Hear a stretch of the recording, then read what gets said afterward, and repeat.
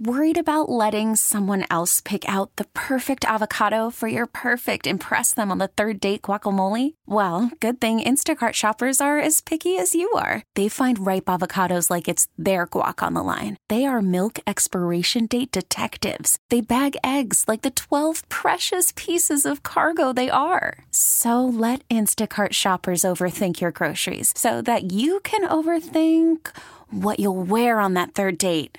Download the Instacart app to get free delivery on your first 3 orders while supplies last. Minimum $10 per order. Additional terms apply. Hey, what's up, New Orleans? What's up across the Gulf South? Hey, what's up to you listening wherever you are tonight at WWL.com and the radio.com app? Welcome into our Friday edition of the show. We've got a really good one for you. If you've been paying attention to the Little League World Series, we talked about it a lot last night on the show. The team from River Ridge, just outside of New Orleans here in Louisiana. They've been playing, of course, in the Little League World Series. They won yesterday a 10-0 shutout of Virginia, and they've advanced on to the United States Championship game that'll be played tomorrow at 2:30. A kid named Reese Roussel has been the star of that team, actually the star of the entire Little League World Series. He had a grand slam yesterday. He's hitting something like, 700 in this Little League World Series. It's incredible. Really is incredible. And it's going to be a treat for us. Coming up in about 10 minutes, his father, Corey Roussel, is going to join the show to talk about the journey he's watched his son take over the last couple of months and what's going on in Williamsport and what's the mood before this game tomorrow. So, again, Corey Roussel, father of Reese Roussel, going to join the show at 8:20. Then we talk Saints as the Saints get ready to take on the New York Jets in their third preseason tune-up. Third preseason game means you're going to see the starters more than you have at any other point in the preseason. That includes Drew Brees, who's going to play tomorrow, according to Coach Sean Payton. Brett Martell joins the show to talk a little Saints at 8:40. Then at 9:10, we go behind enemy lines a little bit, but also part of our inside NFL training camp with the New York Jets. Brian Costello, New York Jets beat reporter for the esteemed New York Post, will join the show. Then in the 10 o'clock hour, it's 2-minute drill trivia. My third match against Nate Lejeune, commissioner of the longest-running Madden League on the planet, online Madden League on the planet. Well, he has beaten me the last 2 weeks in a tiebreaker. And I'm not happy about it. I'm not going to let him beat me 3 times. I probably will let him beat me 3 times, but through no fault of my own. I'm just not good at this. So I'll get another shot at Nate in 2-minute drill trivia in the 10 o'clock hour. We also go out to Las Vegas around then. We'll talk to Rafael Esparza, handicapper at DocSports.com, about week 0 in the college football season and handicapping that. Plus, in hour number 2, we go best of the last lap this week. On Fridays, I always play you our best interview of the week, and there is no contest who it was this week. It is Tim Brando on the state of college football, what he calls a relevancy crisis, and describes the sport as being in peril because outside of what he describes, again, as the Sun Belt area from Dallas to Clemson and south of the Mason-Dixon line, you get outside of that area, and nobody's really interested in the sport right now except a few campuses. In Ohio State and Michigan, maybe over there at the University of Washington. But that's about it. And it's something that I've been very passionate about for many, many years. There's no crisis here. There's no crisis in the SEC, but there is a relevancy crisis out there, and we've seen it coming, and now it seems to be at critical mass.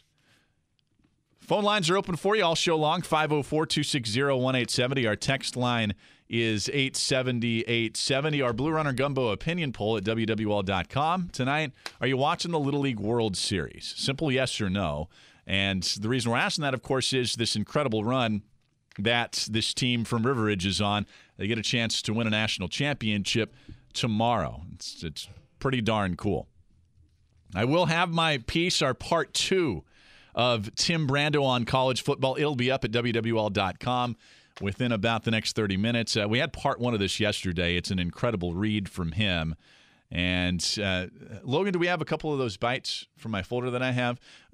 Just to give you a taste of what Tim Brando talked to me about. Here's Tim Brando on what he describes as college football and how he describes it as being in peril. More peril than it's ever been. And that's somebody who has been covering the sport, has been calling the sport of college football for a very, very long time. Again, you're going to hear this interview in full, but it's just this interview, this talk I had with Tim Brando was so enlightening to me. And frankly, it was so refreshing to me that you had a major voice that people listen to in the sport that sees what's happening. It sees what's happening right in front of our face. That college football is making more money than the sport ever has before. And that's what the conference commissioners and the NCAA executives and the university presidents care about. It's lining their pockets and lining their associates' pockets. They care about the television money that's coming in. But TV ratings are flat or down across the country. That is especially true once you get outside of the SEC. And this arms race that's happening in the country, well, it's only happening to a few programs. I mean, you've got these conference commissioners, presidents, network executives on TV. They're kind of jumping and bathing into cash like Scrooge McDuck. So from their perspective, sure, the sport is great. It's never been healthier. Their only incentive is to keep growing their profit margin. But if you zoom out from that, if you don't just pay attention to these incredibly raucous scenes on ESPN's College Game Day or the awesome tailgates in Baton Rouge and elsewhere, the outlook gets a little more dim for a sport that maybe has already passed its zenith of interest. I mean, look, the West Coast now functions as a junior varsity for the big boys down south here. The Big 12 watches Oklahoma and Texas, a school or two, in addition to them, try to compete every season. Well, the rest of the conference jockeys for position in, the John Gruden Bluebonnet Bowl. The Big Ten, they promote Michigan and Ohio State. Once in a while, they'll promote Penn State, too, while they hide the disaster that the rest of their conference has become. Clemson versus the rest of the ACC. Ever seen that video, Shaq against Chris Dudley? If you haven't, just look it up on YouTube. It's a little bit like that, with Clemson playing Shaq and the rest of the conference playing Chris Dudley. I mean, it's bad. And Brando and some of us have seen this coming for years. And what I don't want to happen with college football, and what Brando didn't want to happen with college football, is it becoming a regionalized sport, which it has slowly started to become. This isn't the fault of the programs or the schools in the SEC at all. They should try to win. They should try to win as many football games as they can, and they should keep doing that. They should keep beating the brains out of everybody else across the country. That is what they're supposed to do. This isn't an indictment on them. This is a zoomed-out, eagle-eye view of the sport of college football. And outside of those areas that I mentioned, it's not great, folks. It's just not great. I don't want college football to become hockey, NHL hockey, or Major League Baseball, or even, college baseball. That maybe it's going the other way. College baseball's popularity is on the arrow pointed up, not the arrow pointed down. It's being marginalized in a vast portion of the country, that sport. And I get that those in power scoff at the suggestion that anything is wrong with college football because they look at their bottom lines. But you got to look at it more than that. Brando saying, again, quote, "We may be flourishing," you just heard it there, and making more money than we've ever had, but the sport now is, I think, in more peril than it has ever been. Those words of warning, I think, should echo from L.A. to New York, from Hoover to Columbus, Ohio. Sport can survive being regionally relevant. It can. College football can make money hand over fist. Being only relevant here in the South, only relevant in a few other places. But it can't flourish coast to coast in a country as diverse as ours. It can't peak in our interest nationally if it starts to be diminished in relevancy like it is right now. And I've argued this for a while, and Tim Brando's argued it too, that college football should look at their big brothers in the NFL and the illusion of parity that the NFL has created. Only a handful of teams really have a chance in the NFL to win a Super Bowl every season. I mean, it's the Patriots, it's teams like the Saints, the Seahawks, and the Eagles, and the Steelers. But this musical chairs for the league's 12 playoff spots, that's what's all consuming. The Patriots may win a championship every other year, but a chance to make the postseason is what keeps fan bases in Buffalo and Detroit and Cleveland and elsewhere perennially interested. So I get it that Alabama and Clemson are going to be the sports standard bearers, it seems like, from now until, I guess, Nick Saban's no longer there. Dabo's no longer in Clemson. But expanding the college football playoff is a really surefire way to start to fix some of these problems. And I get that people have said that, inviting a team like UCF to play Alabama or Washington State to play Alabama is only inviting an on-field massacre. Those naysayers might be right. But look in the NFL. Inviting 6-seeded Buffalo, the Bills, to play New England in the divisional round, does anybody really give Buffalo a chance in that game? But does interest wane because of that unlikeliness of that upset? No. Anticipation is at a fever pitch for those matchups. And that's, again, a lesson that college football should learn from the NFL. So later this show at about 9:30, we will replay our two-part interview with Tim Brando. It's going to be it's a fascinating conversation to have. Loved having it with him, and I'd love to have it with you here today. Our phone number is 504-260-1870. Our text line is 870-870. We'll take a quick break. We're coming back with Corey Roussel, the father of Reed Roussel, star of the Little League World Series, as the last lap continues on WWL. It's New Orleans in the Little League World Series United States Championship tomorrow. Boy, how fun is that going to be at 2:30? The boys from River Ridge play Hawaii, a couple of wins away from a world championship. How special is that? One of the stars of that team, and the star of that team is Reed Roussel, who last night, and this is kind of an encapsulation of his entire tournament, really his entire summer, has been 4 of 4, 3 doubles, and a grand slam home run. I mean, he is sensational. Paul Beneri, take notice over there at LSU. He's the star of that team. He's the star, really, of this tournament. And his father, Corey Roussel, joins the show now. Corey, how you doing? Hey, Seth, I'm doing awesome, man. What has this been like for you, Corey, to watch your son's journey here? Not just this tournament, but and this goes back for months as they were kind of leading up to this point. It's really been unreal. I mean, of course, I'm proud of my son, without a doubt. It's just you don't expect this, from any kid. Actually, you want to get a hit, help your team out. But then when he does something like this, I'm like, wow, I really don't know what to say. What does he say when he gets away from the cameras and his team and he's talking to you in the hotel rooms or when you're traveling? What does he say when he tries to reflect on this? Well, he looks back and he goes, Dad, I'm just thinking on hill line drive, and help my team. Hopefully we can win and keep going on. And he just keeps doing it, and I'm like, wow. Wow, that's kind of the reaction that all of us had watching this. Corey is wow.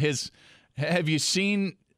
And look, maybe this is a silly question. I don't know how anybody could see this coming, but have you seen this coming from your son? As he's played Little League, he's lead up to this point. Have you ever thought that, man, my son could be starring on ESPN on these worldwide broadcasts? It's broadcast around the world, this August. So no, I have. I've thought about it. We started East Bank back in 2015, and the reason we started was, hey, look, I've watched Little League all my life, and it would be great if one day we would be here, not really knowing. It's kind of like a chance, like not really knowing you're going to get here, but all right, let's keep going, and just kind of manifested, and all right, we're here. And I'm like, wow, this is awesome. It almost sounds, Corey, like you're still in a little shock, right? Like, wow, this is awesome, but I can't kind of believe we're here, right? No, I am. It's hard to explain because when you get here and you see the fields and you see the atmosphere, you go down the hill, it's like, wow, I can't believe I'm here. Talking to Corey Roussel, who's the father of Reese Roussel on the East Bank All-Stars, Southwest Regional Champs at the Little League World Series. They'll play tomorrow against Hawaii for the United States Championship. One of the reasons why I was just so excited to get you on is I think a lot of people that watch this Little League World Series don't understand all of the hours that the parents and the support crews really surrounding these kids go through over the last few months. What's it been like for you and your wife, Brandy, as you've had to travel, you've had to miss a lot of work, I'm guessing. Do you kind of support Reese going through this? Oh, no, absolutely. It's a lot of time you have to commit to trying to get here. You don't want to miss a game. But in order to make every game, you have to balance work. You have to balance your finances, of course. And it's tough because it's a long haul to do this, but it's like you can't not do it. You have to be here. What do your employers and maybe yours and some of the other parents that you talk to? What do the employers say when you say, "Man, I got to miss work for weeks at a time because my son's playing Little League baseball"? Are they kind of on board with this? Do they push back? What's that like? No, for the most part, all the stories I've heard of was a lot of employers going, "Look, I support you. You got to be there. Go do it. We're going to deal with it when you get back." It's a great attitude to have. Hopefully, coming back, you made it to this weekend, so you're going to play Saturday, Sunday, no matter what happens here, whether that's in the championship on Sunday or in the third-place game on Sunday. What's the atmosphere, what's the attitude like right now, I guess really just hours away from that game tomorrow? Look, we're really excited because we got on a really great roll. Boys started hitting. We got past that Hawaii game that was a little rough, and they were nervous. But we're really playing the ball we've always played. So I think Hawaii's got something to worry about. I think they do too, Corey. I think that everybody believes that right now, even though for some reason River Ridge, East Bank All-Stars, like 3.5-1 underdogs in that game, which is a little crazy to me. How's Reese feeling? Oh, he's good. Look, he's a 12-year-old kid, and he just shows up every day, and he's like, "All right, I guess we're going to play baseball again today. Let's do it." Isn't that amazing how it's so easy for those kids to tune everything else out and just focus on one game, one pitch at a time? It is. It's amazing. And a lot of the parents and the coaches look at these boys and they're all great boys, and they take this in stride and they're having fun. And I think that's the biggest part of it. They're loose and having fun, and I think that's why Hawaii has to worry. Corey, can I hold you just 60 seconds? We got a hard break. All right? Absolutely. Okay, 60 seconds back with Corey Roussel, father of Reese Roussel. It's going to be a great double dip here tomorrow with sports, as most of us will be watching the East Bank All-Stars, the Southwest representatives of the United States, the Little League World Series, take on Hawaii for a national championship. That'll be at 2:30 local time. And then after that, of course, we have Saints preseason football. We're chatting with Corey Roussel, the father of Reese Roussel of the East Bank All-Stars. Reese yesterday, ho-hum, 4 of 4, 3 doubles, and a grand slam home run, propelling those East Bank All-Stars to this point. Corey, can you take us through what game day preparation is going to be for Reese, for all these kids tomorrow? Well, I can't tell you exactly what game day prep is because that's really left up to Coach Frazier. But normally what they usually do is they'll wake up, eat breakfast, go through the Little League scenarios, and then practice, take a break, and then pretty much get ready for the game. What's going to be your and Brandy's preparation tomorrow? Well, so lots of Rolaids and indigestion medicine. So that's a little different. So I go through a process to where I wear the same clothes I've worn the last, 4 or 5 games because we've won, and we do a little tailgating. We're from South Louisiana, so it's kind of a necessity. Oh yeah. So we do that, and then we get ready and go through a process, and then show up for the game really early. There you go, and cross your fingers and rally hats and rally monkeys and whatever else you need. Absolutely. Corey, I really appreciate you taking some time to share your story, share your son's story with everybody here in New Orleans. And look, good luck to everybody out there tomorrow. Hopefully we can chat with you next week after you guys win a championship. Absolutely. Thank you guys so much for contacting us, man. It's awesome. Yeah, no, this is awesome for us. The pleasure is all mine, Corey. And give Reese and give Brandy my best, all right? I will. Thank you so much. All right, thank you. Corey Roussel again. Father Reese Roussel tomorrow at 2:30. We will all be watching. If you're not, you should be. One of the great, I think, unadulterated forms of sports entertainment. Sometimes you get jaded in college and pros, and certainly I do, covering those sports all the time. All the the dirty underside of it with the money and politics and contracts. It's not there in Little League, and it's one of the reasons why this event, this Little League World Series, captivates us all each year at this time. And amazingly, and fortunately for everybody here locally, we have a local team to root on. Again, the East Bank All-Stars tomorrow against Hawaii at 2:30 for a national championship. It is a win and you're in the championship, and a lose, well, you're not done, but you get to play in that third place game on Sunday. We will take a break. When we come back, we're going to be joined by Brett Martell. We'll shift our focus to the New Orleans Saints. They have their third preseason game against the New York Jets tomorrow.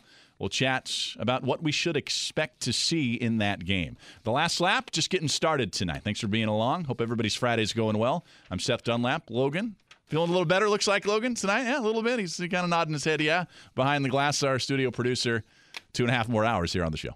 Tomorrow, it's Saints-Jets, third preseason game. We do know Drew Brees is going to play, and we'll be watching roster battles on both sides of the football. We've talked about them a lot this week, less than 24 hours away from that game, and we'll get a preview now with the help from Brett Martell, Associated Press sports writer based in New Orleans. He's on Twitter at Brett Martell. Brett, how you doing tonight, man? I'm doing well, Seth. How are you? Look, I'm doing really well. I'm very intrigued about what we're going to see tomorrow. And Sean Payne, I guess no surprise, right? He says Drew Brees is going to play. So how many series? How long do you think we'll see Drew out there? I would expect it would be about 2 series, but if they have a really successful first series and score right away, it's possible he would come out after 1. I've seen that before. But I would think 2 series probably. Has the struggles on offense, especially in the red zone, that 2 of 8, I think, in the red zone, and that's just scores, not touchdowns, 2 of 8 in the red zone over the first 2 preseason games. That just attributed to, the first-team offense, Drew Brees not being out there, Brett, or is it deeper than that? Well, I don't think it's a problem. I mean, I think that it's possibly, all of your first-team guys not being out there, and also, in the preseason, the coaches are – they're practicing their own stuff. They're not scheming for the opponent, and a lot of the play calling is really designed to get, I think, people on film so they can, your own guys on film, so you can go back and look and see if they did their assignments right. Because really, what they're trying to do is they're not trying to. They pay lip service to winning because they want to foster a competitive and winning culture. But what they're really trying to do is evaluate who's going to make the team, and among those people who do make the team, how much.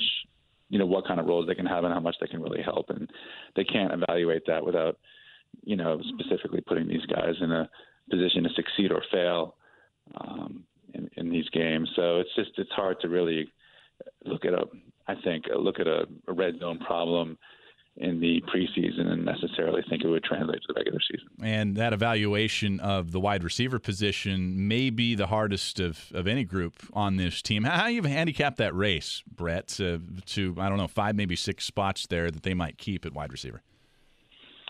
Well, yeah, I think it would be 6 if they're confident in the special teams abilities of all 6 guys, but otherwise, it might be 5. I'm still waiting to see what happens with Marcus Sherrills, really, and if he's healthy and if he's going to get it, or if it's going to go to, if they really like Deontay Harris that much. So, I mean, obviously, you've got your top 3, which are probably the main guys from last year, being Thomas and Ginn, and also Traquan Smith. And then after that, it's kind of interesting. I mean, Austin Card shows signs of being a guy that they can count on. But he has, what he has going against him is he just doesn't have kind of the size of an Emmanuel Butler or a little Jordan Humphrey, or the speed of a Cyril Grayson Jr. So, it's Austin Card could maybe develop into a Lance Moore type of effective possession receiver, and he's got the experience. So we'll have to see if they decide to go that way. I mean, Emmanuel Butler's had a lot of work with the first team, and it really seems like they see him as Marcus Colston the second. I mean, they're hoping that he'll become that, but he just hasn't shown in a preseason game yet because obviously he was just coming back from injury, didn't play in the first one, and then in the second one, he didn't get thrown to very much, and he dropped the pass right in his hands, and that was not like what we were seeing in practice. I think they're going to want to see that in the game, so I wouldn't be surprised if he gets a lot of work in these last two preseason games. Butler's such an interesting test case, and we have one of these, Brett, this every year. And I'll point the finger at myself and other people who, we try to find camp storylines to latch on to and, get our audiences and our readers and our viewers hyped up about, and he was that guy the first couple of weeks. Have we overblown that storyline where, the first week or so maybe he was a standout but hasn't been since then, and maybe he's not really such a lock to be on this roster as a lot of people think? Well, I don't know yet. I mean, I wouldn't fault the media for promoting that storyline only because of how the coaches have talked about him. So you see it on the field a little bit in practice, and you see how they're practicing him. With either the first or second team a lot, and you hear the coaches speaking about how encouraged they are and how hopeful they are about his potential. It's you feel like there's something to that, and it was just, I mean, I can only recall one throw that he got in the LA game, and that was the one near the sidelines where it bounced right off his hands. Yeah. But I may have, it's like there's a lot of plays in the game. I may be forgetting one, but yeah, and that's why I just think that, we'll see what happens in these last two games, but I would expect him to be heavily involved because I think they like him enough that they're not going to want to cut ties with him without giving him a real chance to redeem himself for that drop and to see if he can show in a game what he had shown in practice. We're talking to Brett Martell, Associated Press sports writer based in New Orleans. He's on Twitter at Brett Martell. Other side of the football, a lot of focus has been on Trey Hendrickson the last couple of weeks, and seems like, Brett, he is primed for a breakout year in his third season. And I think some maybe forget, he is part of that amazing draft class, the one that included Alvin Kamara and company, Marshawn Lattimore a couple of seasons ago. Yeah, effort's never been a question with him. He really practices hard and goes really fast. He's just very quick and vigorous, and everything about him, his body language looks good. He's a hard guy to read, frankly. When we talk to him, he's pretty closed off. You've probably noticed that in the post-practice media scrum. I mean, all of his answers are very short and sort of all business, cliche-oriented. Yeah.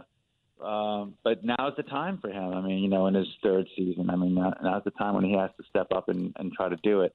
And they may need him to do it depending on whether Marcus Davenport is really ready to fulfill the promise that the Saints thought he had when they traded up to draft him in the first round last year. And I guess it's kind of the opposite with Marcus Davenport. And look, it shouldn't really judge a player at all on what they say in the press conferences, but he's kind of the opposite of Hendrickson, where he says a lot, but he thinks about a lot, very introspective. And I think you were the one who used that word before when I was talking to you. And he hasn't had a good preseason, right? I think he would even admit that. It hasn't been great, although he did show up a little bit in preseason game 2 in the backfield there. Cam Jordan, who, it's funny because Cam is kind of a goofy guy and speaks in a lot of tangents and it can be hard to follow sometimes, but he does seem to be pretty high on Davenport's potential. But he also was, I think, pretty frank. And it was funny. I kind of felt validated when Cam said, I tell Marcus that he doesn't always have to think so much. Sometimes he just has to do it. And yeah. So, because you do see Davenport as a pensive guy, and but he also strikes me as a lot more confident this year. And I think it's totally reasonable for a person with a tremendous skill set to kind of, over the first 3 years of his career, not just in football, I've seen it in the NBA too, kind of, he doesn't, it's not like a Marshawn Lattimore or Alvin Kamara burst onto the scene right away. But he can develop into someone who's really good over time. So, I think I'm having a mental block, but it was the guy picked by the Texans ahead of Reggie Bush, Mario. Williams. Williams? Right, yeah, Williams. Mario Williams. Yeah, he was kind of a disappointment in his first couple of years, but then he developed and he had some really good years. So, maybe Davenport's on that kind of track. That's Brett. That is very odd you mentioned that, because I mentioned that yesterday on the show. I went through kind of his career and said, look at Mario Williams. Actually turned into probably not a Hall of Fame guy, but certainly maybe a step back from that. Very, very good career, and certainly one that probably justified his draft pick. I am wondering, this defense with the concerns, that's the wrong word, with the uncertainty about just how good Drew Brees is going to be, how good the offense is going to be, is it important that this defense takes another step this year, that they do become among the best in the NFL if they want to make a run at a Super Bowl? I don't know if they have to be the best in terms of rankings and yards per game. They have to have the right – they really just have to – it's funny because I hate using coaches' jargon like complimentary football, but I understand why they use that term all the time. They have to be better against the opposing offense in any given game than the Saints' offense is, if that makes sense. Yep. I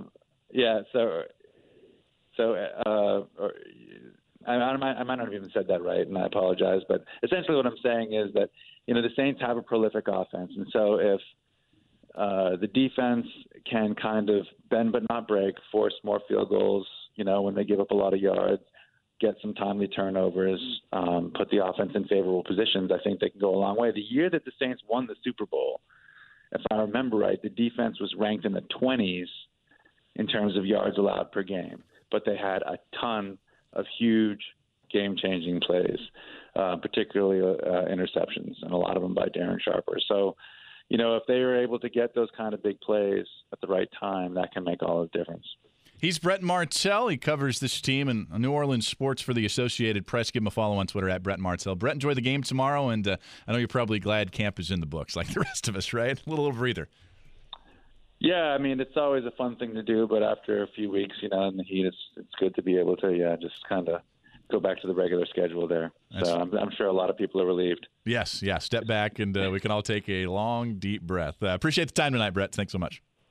All right, good to be on the show. Great job. Thanks. All right, thanks, Brett. All right, tomorrow it is Jets-Saints preseason game 3. I'm really excited to see Sam Darnold from the other side. He's a guy last year, struggled a little bit early, got a lot better later in the season, showed all the talent we saw at USC. Glad we see him up close and personal here from the Saints' perspective, and it'll be the first time since 2006 that the Saints and the Jets have played in the preseason, so a little rarity there. Open up phone lines for you now, 504-260-1870. Our text line, of course, is 870-870. Our Blue Runner Gumbo opinion poll tonight. Are you watching the Little League World Series? Yes or no? I bet most of you are, at least who are listening to this show. 504-260-1870 again. Text 870-870, the last lap back in a second on WWL. You can kick off football season with the Houdat Nation Rally and Music Fest Friday, Saturday, and Sunday, September 6th, 7th, and 8th. It's good food. It's great music. Big-time family fun at LaSalle Park in Metairie.